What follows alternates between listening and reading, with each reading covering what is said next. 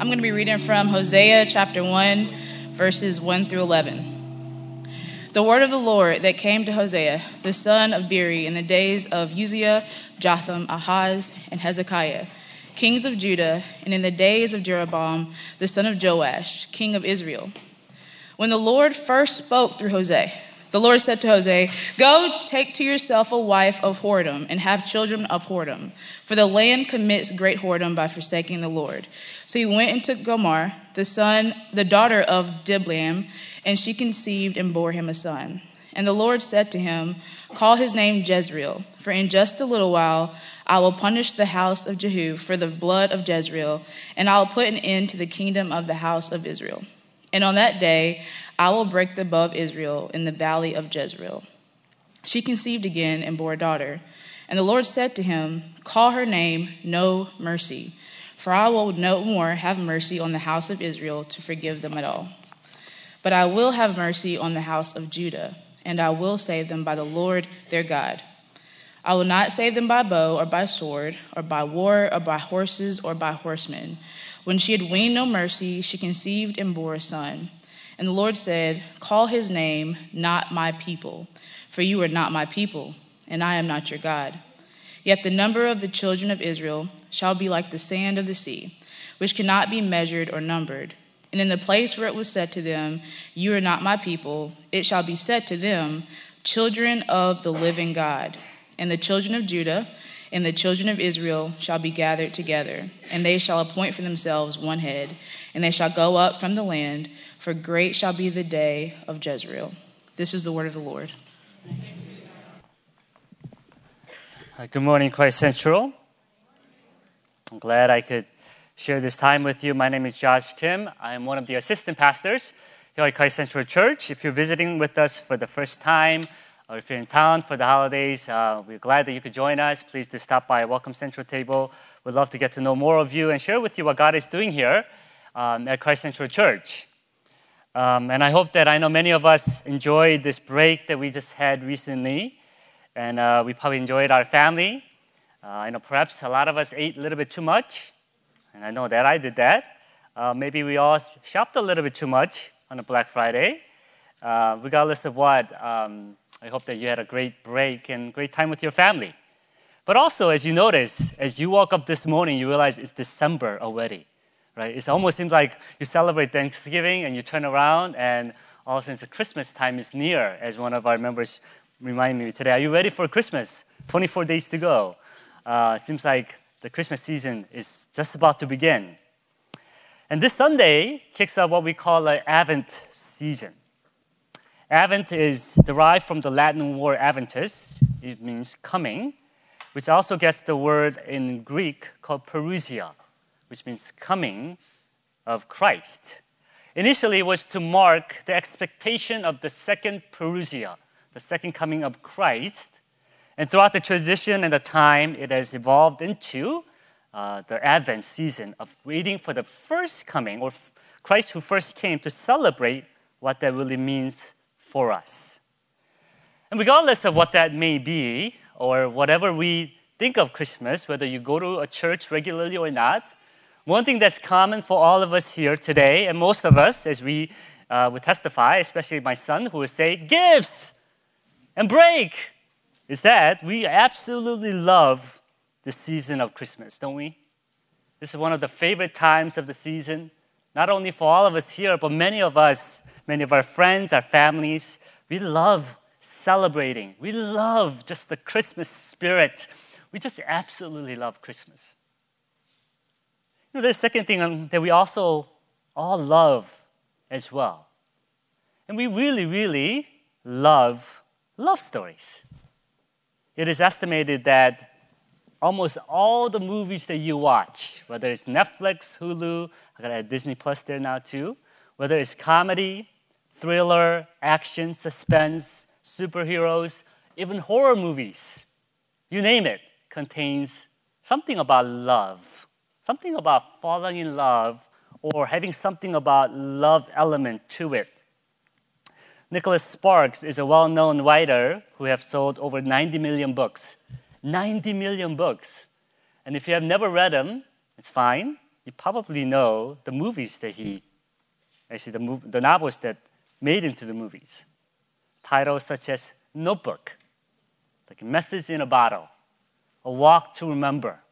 Like I didn't know any of this until I got married, but those are the movies that you got to know through Nicholas Sparks. And this is what he said, and the reason why he's able to sell 90 million books. And this is what he said. He says, I think that the novels succeed in accomplishing what they set out to do. If someone reads a thriller, what they want is to be thrilled. If someone reads a horror movie or horror novel, what they want to be is to be frightened. If they read a romance novel, what they want is romantic fantasy. So when people sit down to read my novels, what they hope to feel are all of the big emotions of life in a very universal yet original story in a time and a place that feels very real. He's talking about the love story that we all want to be part of, we all long for, and we live vicariously through as we read or watch a lot of these love stories. So we all love love stories. Christmas expectations of longing the joyful season that we love, and the love story that we long for, we desire. So if you put the Christmas story, the Christmas expectation of hope, and if you put the love story, the desire of the love, you put that together, and you have the story of Hosea. It seems a little odd to talk about Hosea in this Advent season, but I want to invite you to venture with me in this love story that we find in the Old Testament that captures the heart of the Christmas hope very well. Hence, the title of our sermon is called Christmas Hope according to prophet Hosea. Well, as you probably read, as you heard this morning, this is a story of not a normal love story that you and I are used to. It is filled with drastic twists and turns. It is a story filled with heart-wrenching aches of love. Yet, this is a story that's filled with so much hope, so much hope. It is not just a distant story as well, something that we read about. But in this story, you and I find ourselves in it. And we could declare this is our story. Our relationship with God is pictured so well throughout the story. We read Hosea chapter 1, but I'm going to fly through chapter 2 and chapter 3 to tell us about this story of unrelenting love, unrelenting commitment, and ultimately, hope of Christmas. And as any good story is told, stories always have its beginning, the middle, often the climax, and at the end. And the beginning of the story begins with a command. The story of Hosea begins with God's command to Hosea, the prophet. In chapter 1, verse 1, it says, "The word of the Lord that came to Hosea, the son of Beeri, in the days of Uzziah, Jotham, Ahaz, Hezekiah, all the kings of Judah, in the days of Jeroboam, the son of Joash, the king of Israel." We see from the right off the bat, Hosea is a prophet. A prophet is a spokesperson of God's word. He was to deliver the message of God to his people. And often, to people who are in active rebellions against God. We often think, oh, wow, prophet, what's a great novel call that is. But imagine being called to speak to people that hate what you do. And you have to speak against that constantly, against the rebellious people against God, where disobedience is rampant. That's what Hosea is called to do. And soon, and you and I will find out, this calling is not easy. And you and I definitely do not want to be called a prophet. It's a hard job. The setting where Hosea worked, Samaria, the capital of the northern kingdom of Israel. Again, this is a place where God was disobeyed. His word often plays second fiddle to whatever people sought to do at this time. At the time when Hosea was a prophet, it was about 30 years before and leading up to the eventual destruction of Israel at the hand of Assyrians, because of that same disobedience that God warns them about again and again and again throughout the Old Testament and through the prophets.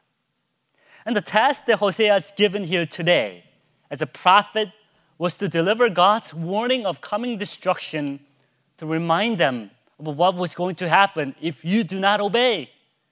And in hopes that they will turn away from their wicked ways and come back to the Lord. And through his message, Hosea was also to give hope of the future, message of love. And how is God going to communicate that news?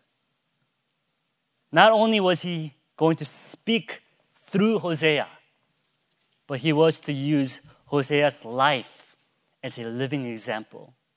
In verse 2, we are told that Hosea is commanded to woo and marry this young woman named Gomer.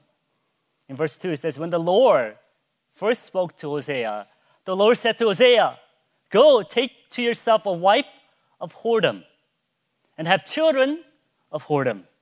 For the land commits great whoredom by forsaking the Lord. Church, this isn't just any arranged marriage here. Rather, God is explicit in telling Hosea that Gomer is going to be unfaithful in marriage. Wife whose reputation and lifestyle is that of whoredom, a prostitute, unfaithful. This is a doomed marriage from the beginning. But Hosea, God's prophet, must obey God's command. After all, he is to speak against disobedience. And if Hosea did not know who Gomer was going to be, he would have surely found out as days passed by and he got to know her little by little by little. When the Bible describes Gomer as a wife of whoredom, it not only means that she slept around before the marriage. She is unfaithful in marriage again and again and again, threatening to break up the marriage union again and again and again. But Hosea is to continue in the marriage and to be faithfully wed to Gomer. And eventually, there's a son that is born. And perhaps, Hosea thought, just perhaps, Gomer will make a turnaround. We have a son after all. There's a light at the end of the tunnel. But this is just the beginning of the story. And what the Bible says, have children of whoredom, it also means just that. We're not even sure, eventually, who the children's father is. And Gomer is going to bear 3 children, God says, and each child is going to symbolize God's judgment on his people. When the firstborn son is born, God commands Hosea to name him Jezreel. It's like, that sounds nice. Jezreel, what does that mean? Jezreel, if you know the history of Israel, you don't want to name your son that, right? Jezreel is the name of a town. It carries like a similar reputation of like Auschwitz, like a concentration camp. When I was in DC years ago, I had a privilege of going to Holocaust Museum. And the whole point of going to Holocaust Museum is for you to not to forget what happened and to remember a tragedy that happened during the Holocaust. So Jezreel for Israel served the same purpose. It echoes Israel's darkest history of apostasy, rebellion against God. Jezreel is a city in Israel where apostasy under the previous king Ahab and his queen Jezebel, like you don't name your kids Ahab and Jezebel too, right? Came to its fitting end. It was in Jezreel that Queen Jezebel was thrown out from her windows and eaten by the dogs of the streets in drastic turn of God's punishment. So whenever Jezreel is mentioned, remember just being imagined called out, Jezreel, come back! Jezreel, come back! It's a message of it in itself. It means you must recall to mind how God will deal with spiritual adultery and spiritual whoredom. That's what Jezreel means. And that's not the end. A second child is born, a daughter is born, a beautiful daughter, and you are to be called No Mercy. And after this young girl was weaned, the Bible tells us, the third child was born, a second boy, and his name was to be called, get this, Not My People. Get that? And this is what the Hosea's family represented. The marriage and the children is to picture the current status of the Israelites. They were active in apostasy, doomed to be punished. Hatred and disobedience against God is your family and who this is. And even after repeated warning, again and again and again, they fail. Hence, they will be shown no mercy anymore by God of the universe. And they are declared not God's people, not my people, and this will eventually lead to their own destruction and an exile at the hand of Assyrians. In church, this is a grave warning, not only for Hosea and for Israelites, but this is a warning for you and I as well this morning. The question is, where are you in your relationship with God this morning? Where are you in your relationship with God this morning? Perhaps this is not all that unfamiliar to your life. If you're honest, maybe, and just maybe, this is a picture of your relationship with God. And if we let the scriptures speak and offend us, and it may be indeed declaring to us this morning that you have not obeyed, you are unfaithful, and you have constantly strayed from the Lord.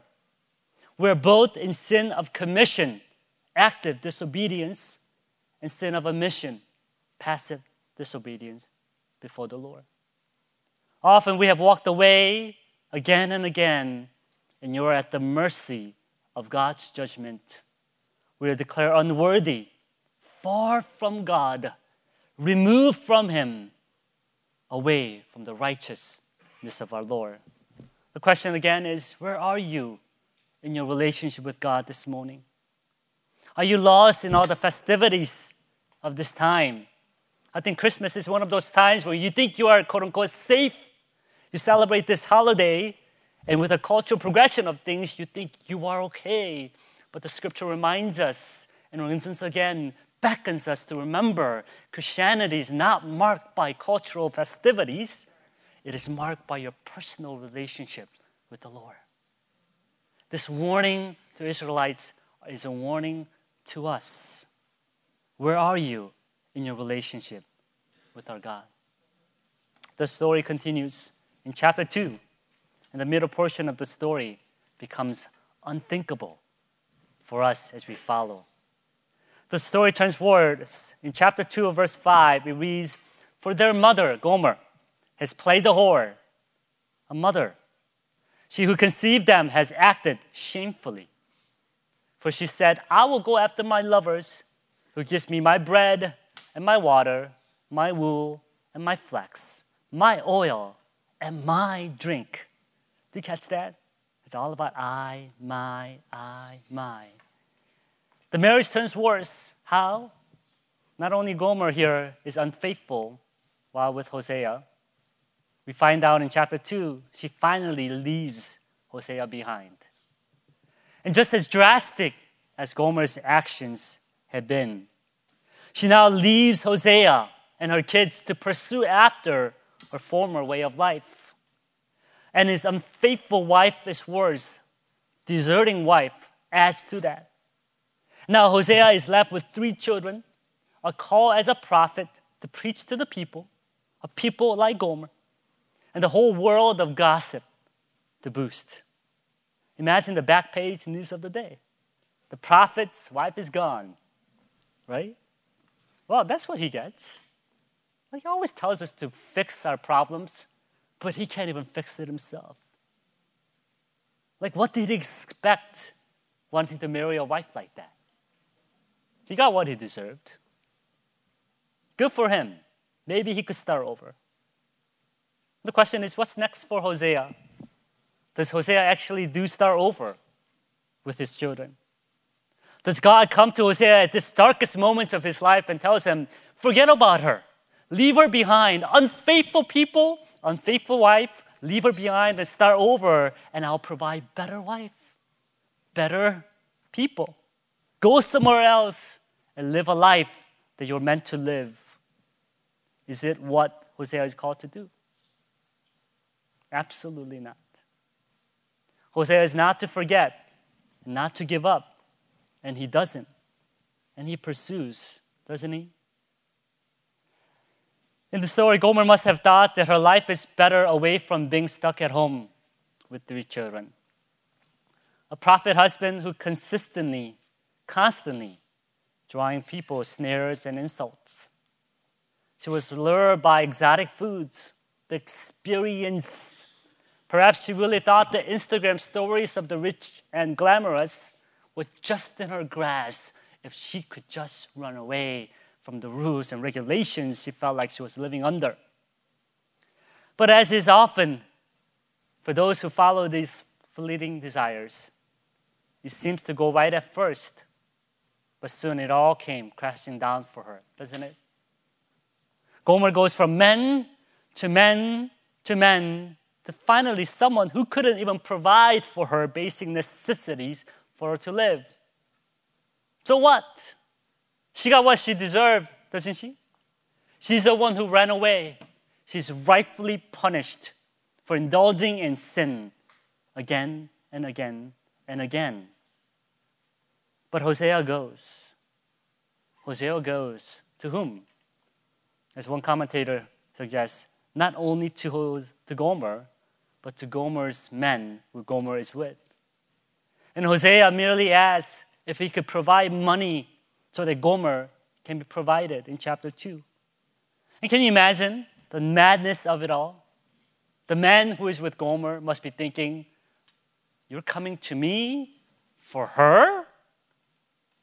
This worthless woman who has time and time again betrayed you. For sure you want to do this. And this man must be thinking, Hosea is out of his mind. This is atrocity. What kind of man are you that you're willing to go this far for someone like her? But he gladly accepts the money and goes out, indulges himself in what he wants, and also brings home just enough food and necessities for Gomer. And Gomer, of course, at the sight of all this, thinks that this is given to her by her lover. All the while, it was Hosea who provides Gomer without receiving any credit. All the credit goes to her idolatrous lover. Verse 8 reads, and she did not know that it was I who gave her the grain, the wine, the oil, and who lavished on her silver and gold, which they used for Baal. What travesty, what tragic story. She doesn't even know where it comes from, but she praises the wrong provider. Oh, how foolish is Gomer. Again and again and again, even in the provision of her life, she is able to not go back, but continuously praise the wrong provider. How ignorant, how ungrateful, and how unfortunate. And as we rightly pity the heart of Hosea, church, again, this is a piercing for our soul, is it not? Oh, how often you and I are like this with our God. We just celebrate a season of things, but how easily it is for us to forget that it is God who provides all things for us. How easily it is to forget that the food that we eat, the clothes that we wear, the family and friends that we have, and all that is provided in our lives come from God and God alone. How often we look for other things to praise God for, and how often we take the praise that ought to be go to God to something else. And we forget that it is God who ultimately provides. It is God who sustains. It is God who created. Or how often we focus on the gifts itself and we compare, or we seek, and we want more and more and more. And we praise the wrong things. We often rely on our work ethic and thank God for all that I had because I worked so hard for this, God. Thank God for all the privileges I enjoy because I was born in the right way. Thank God for all the things I do for the church, and thank God for all the things that I have, including my family and children, and all that comes to me because it's all about the wrong things that we praise God of. And we often complain of lack thereof, all that we do not have. And we often shake our hands and fist at God and say, God, I thought you really, really loved me, and why won't you provide for me? As I see all these festivities going on outside, why don't I have enough? I thought you care. And all the while, we continuously offer praises to the wrong things and offer ourselves, our bodies, after the fleeting idols of the world. And here is the part of the story that highlights our sin and its fitting conclusion. The scripture tells us she did not know who it was. Let that pierce your heart. Yet she did not know who it was. She had no knowledge of who God was, who Hosea was. For we do not know who God is. And then we do not obey who God is. And the story drives further, much more towards the bitter end for Gomer. And you're thinking, where's the love part in this, right? You're waiting for this love story to blossom, but it's getting worse and worse and worse. And we all can expect it. Why? Because Gomer still doesn't get it. You hope she does, but she doesn't get it. And Hosea realizes this and realizes can't win her back even if he provides and keeps her living. So she just lets her be. Hosea chapter 2, verse 9. Therefore, I will take back my grain in its time, and my wine in its season, and I'll take away my wool, my flax, which were to cover her nakedness. Let her indulge in sin. Let her be in the valley of Achor, as in chapter 2, verse 15. The Achor here means trouble. Let her be in the valley of trouble. Let her be in despair. And perhaps, just perhaps, we agree this is a rightful end. Why? Because as scary as it sounds, some of us here, and quite often, we may feel that way about where we are with the God this morning too. We know that we don't deserve any of God's grace for some of us. And we say, Pastor, if you only knew what I did this weekend, right? If you only knew what I've done in the past. If you only know the deepest, darkest parts of my life, if you only knew that, God would not forgive me. Let me be in my sin and let me go away. This is who I am. And that seems to be the rightful ending of this story. This seems to be the rightful end to Gomer's life. And that seems to be the rightful ending the world presents itself to be. You get what you deserve, and you get what you don't. You do what you want, and you get what you deserve. And that's where we get to the end of the story in Hosea chapter 3. The impossible act of grace. The impossible act of grace in the ending of the story. When we get to chapter 3, it nears the end of the story of Hosea and Gomer. And we find Gomer at the end of this terrible fate. But God has another plan for her, doesn't she? Hosea acts in an unexpected, impossible act of grace. Hosea chapter 3, verse 1, it says, And the Lord said to me, Go again, love a woman who is loved by another man and is an adulteress. Even as the Lord loves the children of Israel, and though they turn to other gods and love cakes of raisins. So I bought her for 15 shekels of silver, homer and lethek of barley. And I said to her, You must dwell as mine for many days. You shall not play the whore or belong to another man. So I will also be to you. What we find is Gomer who's passed back and forth between men after men after men after men. Her life is ruined and finally gets to a man who sees her nothing in her life and decides to sell her into slavery. The ancient slavery in the Israelite times was a time when men and women were sold as animals as a means of financial gain.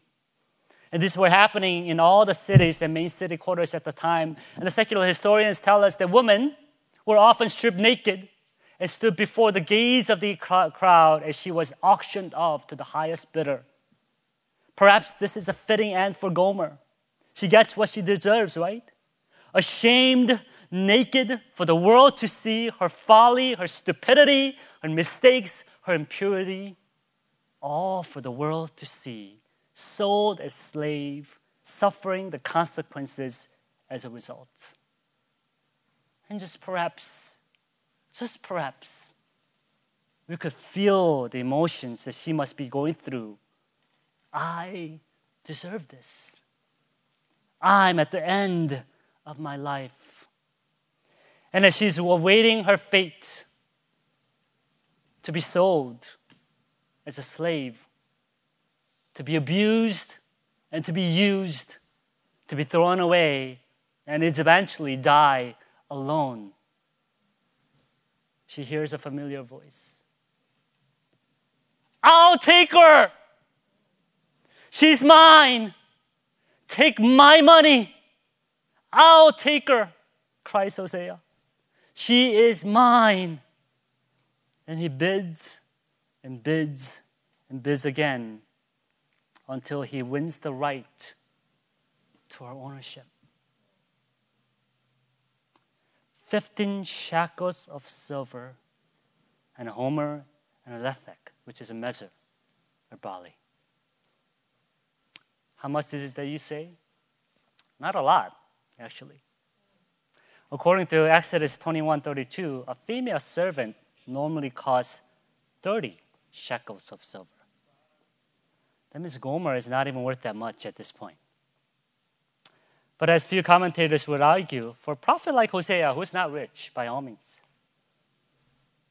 the way that even Hosea paid for the price of Gomer, not all cash, as you see, but food as a part of the transaction payment, shows that Hosea perhaps gave more than he had just to buy her back.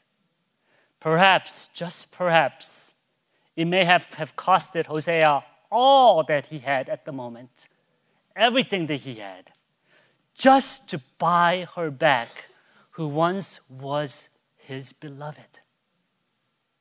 And this is where it gets absolutely unthinkable, unimaginable.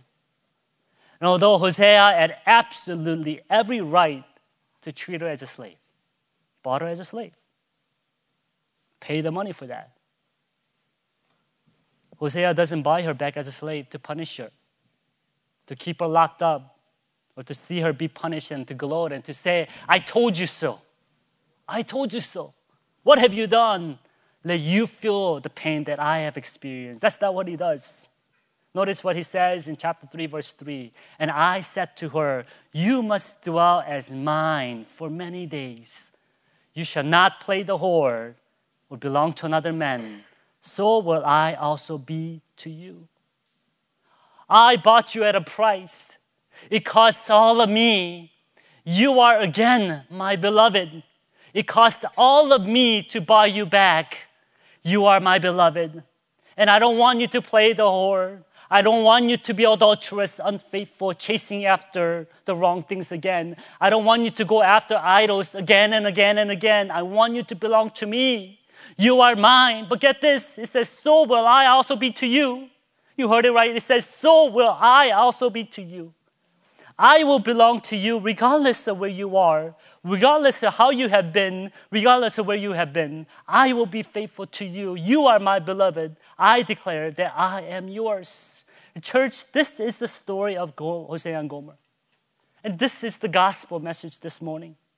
Hosea's story and all that he does, the length that he's willing to go to show Gomer, his broken beloved. This promise we find in chapter 2, verse 16. And in that day declares the Lord, you will call me my husband, and no longer will you call me my Baal, or another word to say my master. No longer would you call me my master, you will call me my husband. I belong to you. And this is the story of Hosea and Gomer. And there is more to this. This unlikely ending of Hosea and Gomer as now points to the another greatest story, greatest love story in the New Testament. It is the story of Christmas and all the hope Christ brings to us in this season. And what I mean by is this. Church, as we see the Hosea and Gomer story is our story. For those who are in Christ, Bible reminds us God loves us. God loves us. God loves us. Hosea 2:14-16 properly summarizes what he does with us. Therefore, behold, I will allure her and bring her into the wilderness and speak tenderly to her. And there I will give her her vineyard and make the valley of Achor a rock bottom, the trouble, a door of hope. And there she shall answer, as in the days of her youth, as at the time when she came out of the land of Egypt. And in that day, declares the Lord, you will call me my husband, no longer will you call me my Baal. Church, Scripture reminds us this is our story. God comes to us first, doesn't He? He calls you, He woos you over. He speaks tenderly to you in His grace and love into your heart. And He gave you this hope and the future to remind us that He loves you, He loves you, He loves you while we are still in sin. And the gospel story reminds us that He loves us just as Hosea loved Gomer. And if you get this story, you get that there's nothing you could have done to make God love you.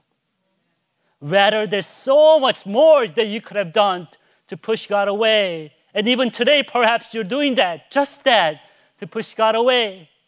There's no amount of goodness, actions, merit. This is simply a story of grace. He loves us while we're still sinners. And if you're a follower, a believer, a lover of Christ, God's unrelenting love caught up to you. And you couldn't help but to respond to Him, and you said yes. And that's what it means to be a Christian. So overwhelmed with His love for you that simply we respond to His unrelenting love to say, yes, I am yours and you are mine. And if you have experienced that, oh, how He longs for you to utter the words, my husband and not my Baal. It's not an obligatory relationship, but a loving response to the love of our God. And this is the ultimate end of this story. This Hosea story points to Christmas. And this kind of love story, the fact that you and I get to be in this story is only possible because of Christmas. Only possible because Jesus came to us. He comes to us. He comes to woo us. He comes to speak tenderly to us. He comes to speak love to us. He walks among us. He demonstrates Christ's love, God's love for us. He lived His life. He died on the cross. He rose again to give us this grace. For God so loved the adulterous world, His people. He sends His beloved Son to chase after you and I. Not only to chase after you and I, but ultimately to die, to buy you back at the price that cost everything of Him, His life and the relationship He enjoyed with God. So if you turn and believe in Him, you can have that eternal life where He is not a merely God of the story, but He is your Abba Father. And that's the Christmas. And that's the hope. And that's what we celebrate in this season of Advent. One of the joys of raising my son, his declaration in his searching for me. He always says, Daddy, Daddy. And no matter what it is, wherever he calls, I run. And sometimes it's very important. Daddy, come look at what I drew for you. Doesn't look nothing like anything he drew, but to me it's Picasso, Michelangelo, right? It's like, Daddy, I've done this. I grew this much. And it's very important. Sometimes it's very necessary. Daddy, Daddy. I'm like, what do you want, son? Can you help me put my shoes on? All right. Left first or right first, whatever it may be. And sometimes it's downright silly. It says, Daddy, Daddy, look at this piece of lint I found. Like, all right, come on me next time, but all right. You know? But one of the most desperate times he cries out, Daddy, Daddy. He says, I'm scared. It's too dark. And I come and I embrace him and I say, Daddy's scared too, but we could turn the lights on, right? But one of the times then, sometimes I don't wish that he will call me, but it absolutely calls me above anybody else when he says, Daddy, Daddy, is whenever he throws up all over the place or whenever he poops. And you know what I do, church? I run the other way. No, I don't do that, right? I don't run the other way. I run towards him. I run and run and run towards him, and my goodness, it's messy. And my goodness, it's dirty. And let no one tell you it's not that pretty. And it smells. And boy, it smells. And at times for him, it is downright fearful. And sometimes, he refuses to look at me too. But church, I embrace him as you would your son. And if I get my hands dirty in the process, fine with me. I run and I run and I run towards my son who is in the puddle of mess. And I believe this is what Scripture teaches us this morning. Our God runs and runs and runs towards us in the puddle of our sin, in the puddle of our broken humanity, in our puddle of our adulterous heart, in the puddle of our idolatrous heart that goes away from God again and again and again. He runs after us again and again and again. He comes to us in his human flesh to walk among us, to live, to die, so you and I, as we learned last week, can receive his righteousness. And that's the Christmas hope. This is my story. This is your story. Is this the story that you long for? The Christmas hope that you picture this season? Join with me in prayer as we anticipate coming of Christ together. Let's pray.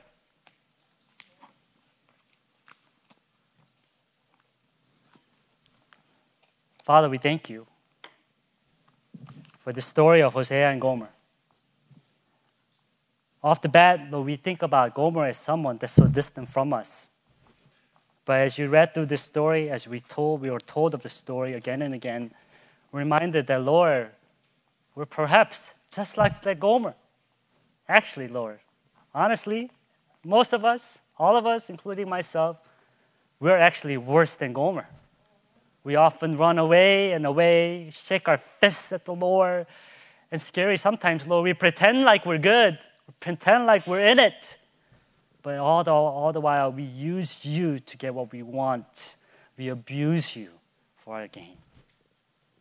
And Lord, Christmas can be a time of festivities, time of great hope, but it also can be a time that we could just be like Gomer, using this time for our gain. Lord, as we celebrate this season, as we've been walking in sonship, learning about what it means to be adopted as your sons and daughters as a church during this season, teach us, Lord, to know that our God loves us and went to great length. And this whole season is a proof that you have demonstrated that love for us by sending your Son to die for us on the cross, to rise again. May that be true of us, be true of our children as we teach, and a church that longs for the coming of our King. Thank you, Lord. In Christ's name we pray. Amen.